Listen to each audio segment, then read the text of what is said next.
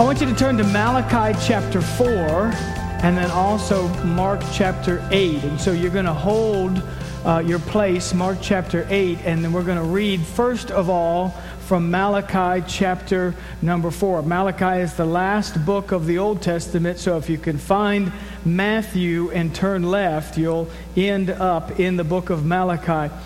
Several times a year, I like to preach on healing and have what we call a healing service. A healing service is just where I preach on healing and we share from the scriptures and the truth of God's word, and then I'll pray for people at the end of service. Today's going to be a little different. I'm going to share about healing, and then we're going to pray for people tonight in our first Sunday service. So I'm going to share some truths with you tonight from God's word. And then tonight, I'll share just for a very brief moment. And tonight really will be all about worship. And then we're going to pray for people tonight in our first Sunday service. Amen? So we're going to start in the book of Malachi, chapter number 4. And verse number 2, and if you have your Bibles, you could follow along. If you don't have your Bibles, we'll put a lot of these scriptures on the screen for you. It says this: "But to you who fear my name," how many of you know that's us? "But to you who fear my name, the Son of Righteousness shall arise with healing in his wings. And you shall go out and grow fat like stall-fed calves." Hallelujah. I'm going to read that one more time. It says this: "But to you who fear my name," listen to this, "the Son of Righteousness shall arise with healing in his wings. And you shall go out and grow like fat like stall-fed calves." So it says this, that the Son of Righteousness, the Son of Righteousness. But if you see it on the screen, if you see it in your Bible, regardless of which translation you have this morning, it says that the Son, the S-U-N, the Son of Righteousness. So some of you go, "Well, Pastor, is that a typo?" No. Look it up in different translations. It is translated the Son, S-U-N. Now you say, "Well, Pastor, isn't Jesus the Son of Righteousness, S-O-N?" Of course he is, but Malachi is prophesying. This is one of the books that we call the Minor Prophets, and he's prophesying, and God says to Malachi, "I want you to say this, that the Son, the S-U-N, the Son of Righteousness shall arise with healing in his wings." And so I love this portion of Scripture because what God is doing through this prophetic word, he's actually painting a picture of himself and of Christ, and really putting them, as we would understand them, with the consistency of the Son, the S-U-N. And so it helps us to understand who God is, how healing is applied to our life, and the truth of God's word when it comes to healing, because what God is saying in Malachi chapter 4 is, he says that my healing, listen to this, is as constant and consistent as the Son, the S-U-N. How many of you know that the sun doesn't actually rise and doesn't actually set? Have we figured that out by now? Now, we say the sun rises and we say the sun sets, and you think that the sun appears and then the sun just disappears. How many of you know the sun doesn't just appear and the sun just doesn't disappear? The sun is always there, right? Come on, let's go science class. Let's go sixth grade. We figured years ago. The sun doesn't appear and disappear. It doesn't rise and it doesn't set. The sun's always there. What's happening? No, the earth is rotating around the sun, and the earth is spinning at the same time it is rotating. The sun is the center of our universe. It's the very center. And so the sun is not moving. The sun is not rising and setting. It's the earth that is rotating around the sun. And at the same time, the earth is spinning. But the sun is always there. Listen to me now. The sun is shining somewhere on the earth at all times. Amen? Just because you don't feel it, just because you don't see it, doesn't mean that the sun isn't always there. Listen, the sun is always there. Amen? Somewhere right now on the earth, the sun is shining. We happen to live in the sunshine state. Sometimes it feels like the sun is just closer to us than it is anybody in the entire world. I mean, how many of you felt the sun this week? You felt the effects of the sun this week. Because God is painting a picture in His Word of the consistency of the sun, comparing it and contrasting it to the healing that flows from Him.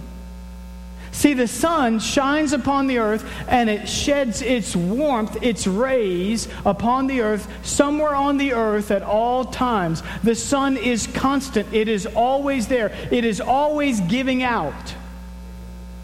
I was studying this week and somebody, was talking about the sun, and they said that they actually feel like the sun is gaining in strength. And I was watching some little documentaries about the sun, and they said, well, the sun is this many billion years old, and it only has about 15 billion years of life left before it burns out. And I thought, somebody who's 50 years old is going to tell me that the sun only has 15 billion years. Come on now, how do they know it's not 16 billion? I mean, does that make any sense? How many of you know the sun's always going to be there until God says no more, right? The sun, they can't tell you whether it's 15 billion, 1 billion, or 10 million. They have no idea. They just throw out these guesses. Somebody that's only been on this planet a few years is going to tell me that the sun only has 15 billion years. Listen, they don't know. I'm here to tell you that the sun is always there. It's always going to be there. It's always shining on the earth until God says no more. And the same way the sun is shining on the earth, God's healing power is going forth in that same exact manner. See, it says this, and you shall go out like stall-fed calves. Now, I know most of y'all don't know anything about calves, and I know nothing either. I can just tell you right now. But I like the phrase stall-fed. How many know a stall-fed calf doesn't have to work for its food? Food comes to him. Praise the Lord. I like that part. Food just shows up. All of a sudden, food is just there. Why? Because he's stall-fed. And when he goes out, he doesn't have to work for it. He doesn't have to, believe for it. Or I should say he doesn't have to strain for it. He just comes and he just knows. He just believes that when he shows up, food is going to be there. Why? Because he's stall-fed. And it's the same way with the sun. How many know the earth doesn't have to strain for the sun? It doesn't have to work for the sun. It doesn't have to sit there and strive. It can the sun just shows up. Every day, the sun's going to be there. How many know tomorrow morning, when you wake up, at some point, depending on when you wake up, the sun's going to show up. You're going to see it. And you're going to see it the next day and the next day and the next day. The sun is consistent. And the Bible says that the sun, the S-U-N, of righteousness will arise what? With healing in his wings. Praise the Lord. Which means we don't have to work for it. We don't have to stress over it. We don't have to strain for it. We can just believe that healing is ours. The same way we know that the sun is going to rise tomorrow, the same way we can declare that God's healing virtue is over our life. Somebody say amen. Amen. Hallelujah.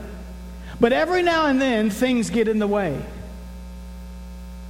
Every now and then, something shows up to block the sun from the earth. Right? They're called clouds. And there's times when we go outside, or there's times when we wake up and we don't see the sun. The sun's not there. And you say, well, what happened? Well, a big cloud showed up. Hallelujah. And it could be a thunderstorm. It could be a hurricane. It could be whatever. It could just be a simple, small little cloud. But it can keep the earth from receiving the sun at that particular time. And the same way in our life. The sun is constant. The S-U-N is constant. The healing virtue of God is constant. But there are things that could show up in our life that can keep us from receiving the warmth of the sun and the healing virtue that God has for us. That's called clouds. And the biggest cloud that we face is unbelief. It really is. It's the biggest cloud that we face. And so I want to give you some things that feed unbelief. I want to give you some things that I call the seeds of unbelief. And so we're going to deal with them today from a biblical standpoint and talk about them. And so here's what we want. We want the clouds to move away from our life so that we can simply just receive. Not strain, not stress, not strive for it. Just receive. So the first seed of unbelief is called time. Time. The passage of time, the cloud of unbelief can, not always, but can get bigger. Time just begins to pass away. And sickness just begins to dwell in your body, and pain begins to dwell in your body. And through the passage of time, that cloud can become bigger in our life. And let me give you this example. In Mark chapter 9, I know you guys are in Mark chapter 8, but in Mark chapter 9, the Bible, there was this father, and Jesus and this father were having a conversation because this father brought his son to the disciples to be healed, and the disciples could do nothing. And so Jesus asked this father a question. To the question he asked. Jesus asked the question, how long has he been this way? And the father answered, ever since he was a little boy, he's been this way. He's often thrown himself in the fire. And so if you can do anything, God, please have compassion or have mercy on us. Now, why would Jesus need to know how long the boy had been this way? What difference does it make to Jesus how long the boy has been this way? Would it make any difference if the boy had been that way only a month? Would it make any difference if the boy had only been that way a year? Would it make any difference to the power of God that was living on the inside of Jesus? Would it make any difference to Jesus if the boy had been that way decades, years, months, or just a few days? How many of you know it wouldn't make any difference to Jesus whatsoever? How many of you know God can heal big cases, small cases? He can heal cancer, headaches. Listen, it makes no difference to Jesus. Jesus wasn't asking the question for his sake. He was asking the question because he wanted to know where the Father was. Where are you, Dad? Where's your faith? What's going on in your world? And so Jesus asked this question for the Father's sake. How long has he been this way? And the Father said, he's been that way for a very long time. If you can do anything, help us. And so Jesus knew right there with the answer to that question, he gauged the Father's unbelief. And that seed of time caused this big cloud to form in this father's life. And Jesus looked at the man and said this. He said, no. If you believe. He said, if you believe, all things are possible to him who believes. Hallelujah. Why? The passage of time had caused unbelief to grow in this man's life. The second thing I want to give you today, it's not just time or causing that seed to grow. Also, the second thing is called management. Management. Now, let me just say that I'm all for management. I'm all for time. Pain management. I have no problem whatsoever with somebody being diagnosed and them seeking treatment. So let me just clarify that right up front. Okay? If I have a headache, I often go to Excedrin. I have no problem with that whatsoever. In fact, I have a good friend that's going to be speaking in a few weeks. His wife was diagnosed with breast cancer, and they chose to go the route of chemo. And she's doing so much better, man. She's stronger. They believe she's cancer-free. But the whole time, they had their faith in God and not in chemo. See, here's what happens. Sometimes if we get to a place in our life where we feel like we can manage the pain, that's exactly what we do. If we get to a place in our life where we feel like we can manage the sickness, then guess what? That's exactly what we do. And if you feel like you can manage it, guess what? Then what do you really need healing for? I'll give you this example. My wife and I, we were in a hospital room, and we were there with somebody else, and the doctor came in, and the doctor looked at Cynthia, and the doctor said to Cynthia, have you ever had your thyroid checked? And she said, no. And so he goes, you need to come see me. So it was over there at Wellington Hospital. We went just to his office, just right next door. And he came in and he ran some tests on Cynthia and found out that she had a nodule that had grown on one of her thyroid glands. And it was so big, it had taken over the gland. And so he said, well, we need to run some tests on this thing. This thing could be cancerous. And so we said, well, wow, this is kind of shocking to us.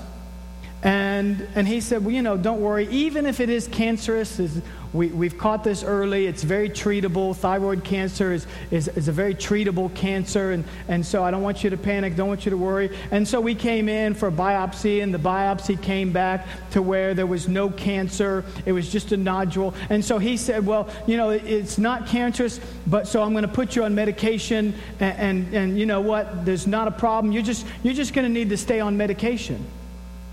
That's all. Well, let me just tell you what my wife got into the Word of God.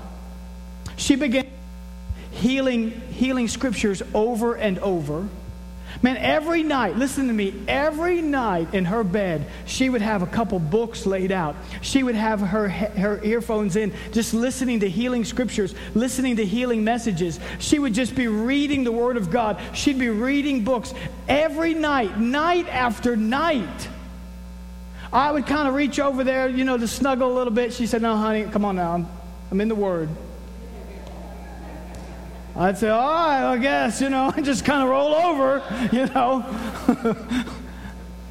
she did this night after night. Here's what she decided. Even though the doctor had said, well, we can handle this with medication. It's not a problem. There's no problem. There's no worry. There's nothing to be concerned about. She said, no. I'm not going to be on medication the rest of my life. I refuse to manage this. I believe that God can and will heal me. In fact, I believe that I'm already healed. And so that was about 4 or 5 years ago this happened. Cynthia's not taking any medication. We just believe she is absolutely 100% healed in Jesus' name. Why? Because she refused to manage it.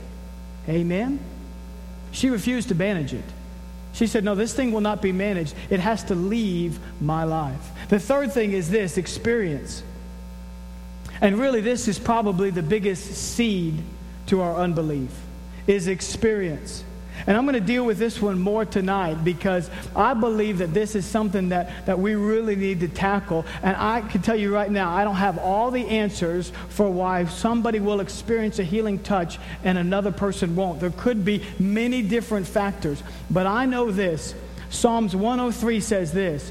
He forgives all of our sin and He heals all of our diseases. I said He forgives all. Now, does anybody question whether he forgives all? Everybody believes that, right? Nobody ever thinks that God doesn't forgive their sin. Nobody ever comes down to the altar and go, well, I don't think, maybe this is just too... No, we believe when we pray, we're forgiven. And it's the same with healing. Regardless of our experiences, regardless of what's happened, regardless of prayers that we've prayed or seen prayed, and we didn't necessarily get the answer that we want, how many of you know it's not the Word of God that has to mold to our experience? Our experience has to mold to the Word of God. This book rises above all else, including our experiences. Amen? And we'll talk more a little bit about that tonight. And the fourth thing is this: false teaching.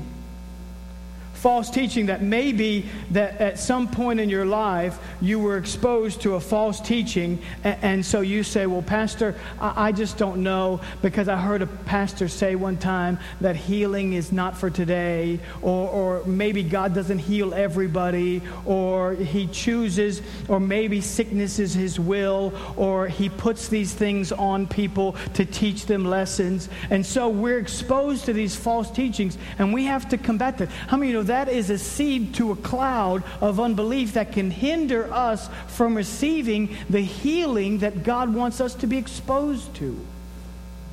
Mark chapter number 8, verse number 22. Let's read it here. It says this: Then he came to Bethsaida, and they brought a blind man to him, and begged him to touch him. So he took the blind man by the hand, and he led him out of town. And when he had spit on his eyes and put his hands on him, he asked him if he saw anything. Verse 24 says, and he looked up and he said, I see men like trees walking. Then he put his hands on his eyes again and made him look up, and he was restored, and he saw everyone clearly. Jesus takes this blind man, leads him out of town, and he spits right in his eyes. Now, we're not going to do that tonight. I'm just letting you know. So you can come. We can show up. Don't worry about that. That's not going to happen tonight. We're just going to lay hands on people. We're going to keep the saliva where the saliva goes, okay? But Jesus did. He spit in his eyes, and he asked the man, well, what do you see? And the man said, you see it right here. The man said, well, I see men walking, and they look like trees. And he put his hands on him again, and he made him look up. And the Bible says that when he looked up the second time, he saw clearly. Now, some people have taught and believed, and I am one of those people that believed this for years, that Jesus had to pray twice for this man. That it didn't take the first time. That Jesus must have been having a bad day, or that he wasn't at full power yet. Maybe it was really early in the morning. He was only at 80%. And so when Jesus prayed from the first time, he got an 80% healing because all Jesus had was 80%. And people have taught that for years. See, sometimes it takes 2 times. Even Jesus had to pray twice for one man. But how many of you know Jesus never had to pray twice for anybody to receive a full and complete healing? The truth of it is this. Now listen to this very carefully. We actually don't see with our eyes. We see with our brain. So I thought I'd get quiet on that one, but you need to Google that because it's the absolute truth. You actually don't see with your eyes. You see with your brain. Your eyes send information to your brain, and your brain tells you what you are seeing. I'm going to try that again. I said your eyes actually send information to your brain. And then your brain tells you what you're seeing. That's why some people could see a gold dress and others could see a black dress. Some of you on Facebook, you understand what I'm talking about. Why? Because you actually see with your brain.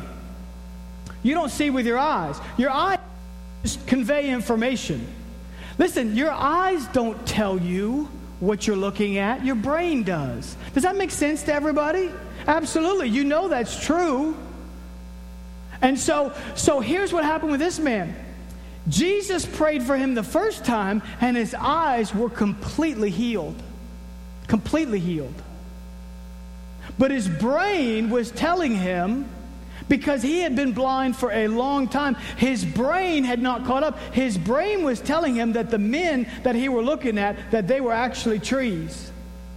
And so Jesus, when he prayed for him the second time, he didn't pray for his eyes the second time. The second time he prayed for his brain. Come on, somebody.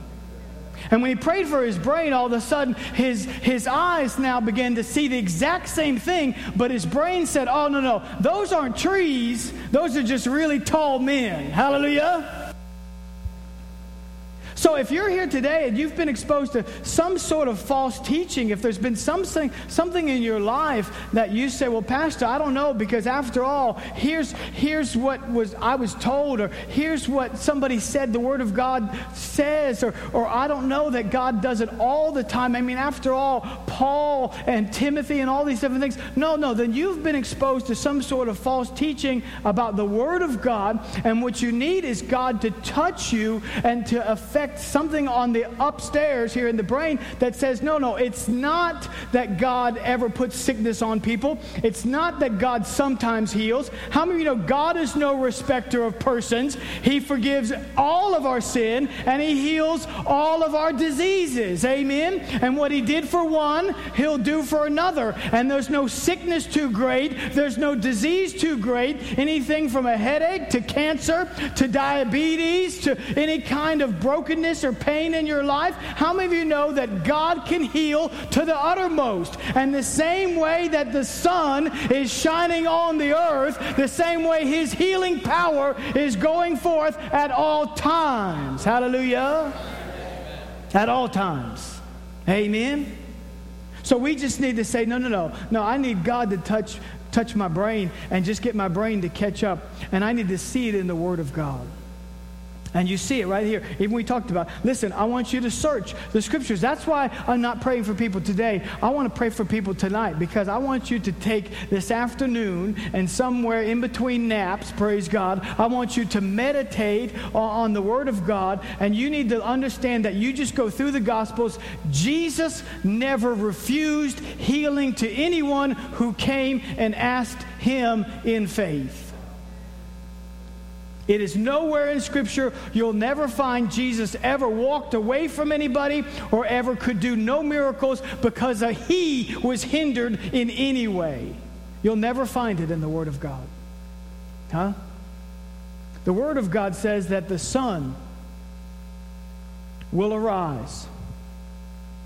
It's constant. It's always there, with healing in His wings.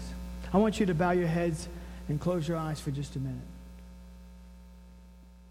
And just like a calf